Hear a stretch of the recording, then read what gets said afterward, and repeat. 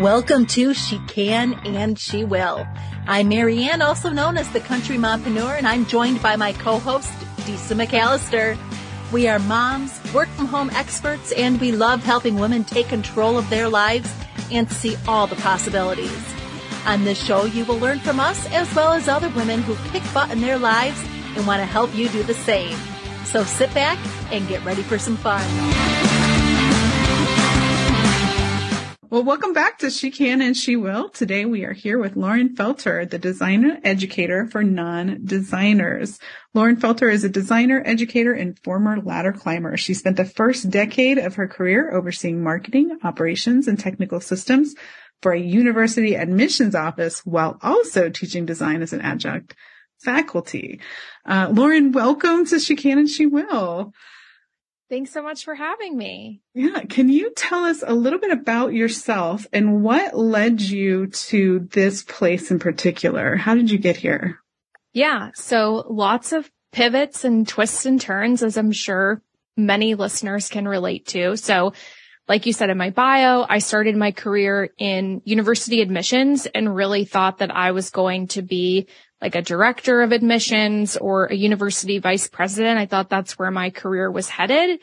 And then decided to leave that after just kind of some toxic workplace type things, didn't really like what was going on, wanted to try out other stuff.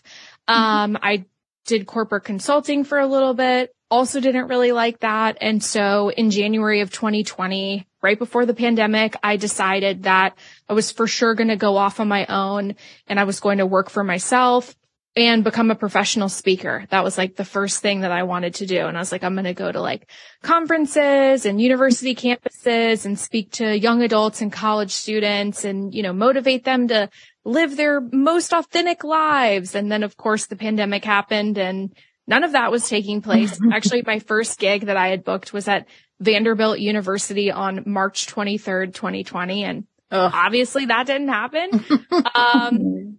So, did a little of this, little of that. I was doing different freelance work. I was teaching online, at that same university, design for non-designers. And it was about a year and a half ago that I worked with a career coach to like figure out, okay, what do I ultimately want? Cause I'm not really there. I didn't quit my job to just do all these part-time jobs and put together a full-time income. Like I quit my job because I want to help people. I want to do something that I'm good at. I like being creative. And so that's when we figured out, hey, this course that you're teaching to college students, this could benefit other people as well. This could benefit 9-to-5ers, business owners, VAs and freelancers, because design touches so many aspects of, what we do. And especially now with social media and podcasting and all these different platforms, you might have this thing that you do and you're really good at it. And then also a part of your everyday to-do list is, I got to make a graphic for it and I have to put this flyer together and whatever. And I'm sure that most listeners can relate to design being an inevitable part of their to-do list. And it's maybe the thing that they just kind of push back because, I don't really know how to quite make it look right. I hear that all the time. And that's where I come in. So I teach non-designers how to design. I take design from an indescribable art and I break it down into an easy to follow set of rules that you can apply to anything so that you can truly create with confidence. That's the name of my course. Awesome. So I'm not a graphic designer whatsoever. I want to get started and really start doing some of my social media and stuff for myself. What is good design? Yeah, that's a great question. So one of the things I talk about is that good design doesn't just look good. So a lot of people can look at something and they can say, okay, that looks good, that looks bad. But a part of good design is also that it attracts the right person so that we're using the right fonts and colors that appeal to the person, communicate about us, what we want to communicate, that we convert them from just an onlooker, but we actually capture their attention and get them to do the thing that we want them to do. And then it ultimately closes the deal. So, I do an exercise in live workshops that I teach where I put sets of colors on the screen and I'll say, describe these colors just based on what you see. Like, how would you describe this brand just based on these colors? And I'll typically do it with like Facebook, Instagram, and used to be Snapchat, now TikTok colors.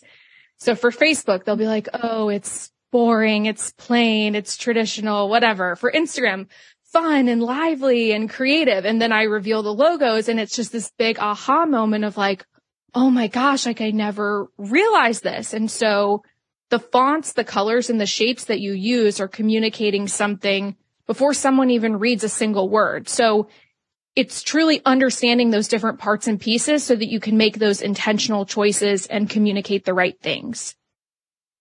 Oh, that's amazing.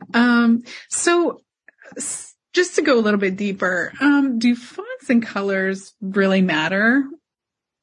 Yes, absolutely. So, just like that, that example that I do in the live workshops, the fonts matter, the colors matter, and it doesn't, a really big hang up that people, get hung up on is I am a real estate agent. My stuff needs to look like a real estate agent, or I'm an attorney. My stuff needs to look like an attorney. And that is absolutely not the case. I'm working with a personal injury attorney right now. And most people think of personal injury attorneys. They think of like the billboards and, dudes in suits with their arms crossed standing on top of a semi truck or, whatever. But it's like, it's aggressive and it's tough and we will fight for you. But his angle as a personal injury attorney is he's like, I'm caring and I'm compassionate. I want to get to know my clients so that we can formulate a plan and go through the best course of action for them. So when he created his website initially, he went to Fiverr. He said, hello, I am an attorney and I need a website. And someone created a website for him that was aggressive and, fight for you. And literally I was talking about on my Instagram because the colors of his website were the exact colors of my tool set in my utility closet. And it was like, this is not a coincidence here. And so I worked with him that we softened his colors. We softened the shapes. We used fonts that were, much more like that you would see on like Walmart or Target's website versus like Home Depot's website. And, all of those choices become so intentional to attract the type of person we're looking to attract and communicate the thing about, him or whoever that we're trying to communicate. Okay. So we work with a lot of coaches, a lot of moms that are just getting started in a new career. Can they start and do their branding themselves? And how would they get started? Yes. So an exercise that I teach in my course, as well as that I do with all of my done for you clients, is we start with, give me 5 words that you would want your ideal person to use to describe you and your brand. And then from those 5 words, we're going to pick 6 to 8 colors, both light and dark. We're going to pick 2 to 3 fonts. And we're going to pick our shapes that we're going to use. So, colors, fonts, like if you look at, we can all picture Comic Sans and we can picture Arial. Those 2 fonts communicate things. They have personality. So we want to make sure that the brand words, those descriptors match those fonts that we're choosing. And then when you think about shapes, like a thin straight line communicates something differently than a squiggly line versus a brush stroke or, an angle, something like that. So when you make all of those decisions ahead of time, then it's not as difficult every time I need to, okay, now I have to make a PDF or now I have to do a social graphic or, whatever it is, because we know what it is that we're trying to communicate about our brand. Oh, that's awesome. So say we've got some captive listeners, because this really does sound amazing and like it would help a lot of people. How can they reach out to you and how do you work with people? Do you do it one-on-one? So the best place to get the quick free tips would be my Instagram. So I'm felter.unfiltered. I do tons of different reels with, quick tips and tutorials and things like that. My course is called Create with Confidence. So it's the ultimate design course for non-designers. And I truly walk you through my rules of design, what fonts, colors, and shapes communicate, how to design with text, images, color, examples of me putting it all together, best practices for podcast graphics, social graphics, PDFs, etc., all the different things. And then I also do done for you work as well. So I do brand refreshes for clients. I do custom website builds. And so let's say that you are, not at the phase where you can afford one of those things, but you are working for a client who does need something. Mm-hmm. I do referral commissions. So if you refer a client for a custom website or a brand refresh, I'll send up to $200 as a thank you. Ooh, that's awesome. Great. That's very cool. So now, as a final question we ask everyone on our podcast, how do you stay organized? Ooh, love this question. I'm all about systems and efficiency.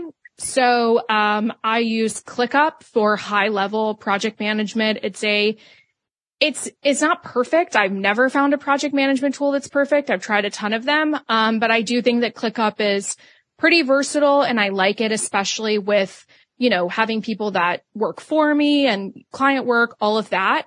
And I sync ClickUp with Todoist, which is just my daily task app, and Todoist, like my tasks actually go on my calendar, so I can look at my calendar and it's not just like, what do I have to do today, but when am I going to do it? So you drag and drop the tasks, and I can say, I'm going to work on this for 2 hours, or in this 30-minute chunk, I'm going to knock out these 6 things. Wow.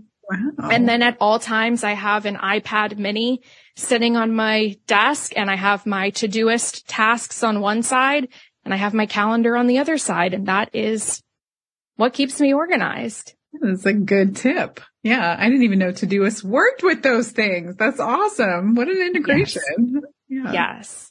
Fabulous. Oh, awesome. Well, thank you again for coming on today, onto She Can and She Will, and we will catch you again soon, I'm sure. Yes. Thank you so much for having me. Thank you for listening. She Can and She Will is a Country Mompreneur production. Audio mix by Marianne. Research by Disa McAllister. To learn more about this and other Country Mompreneur productions, visit thecountrymompreneur.com.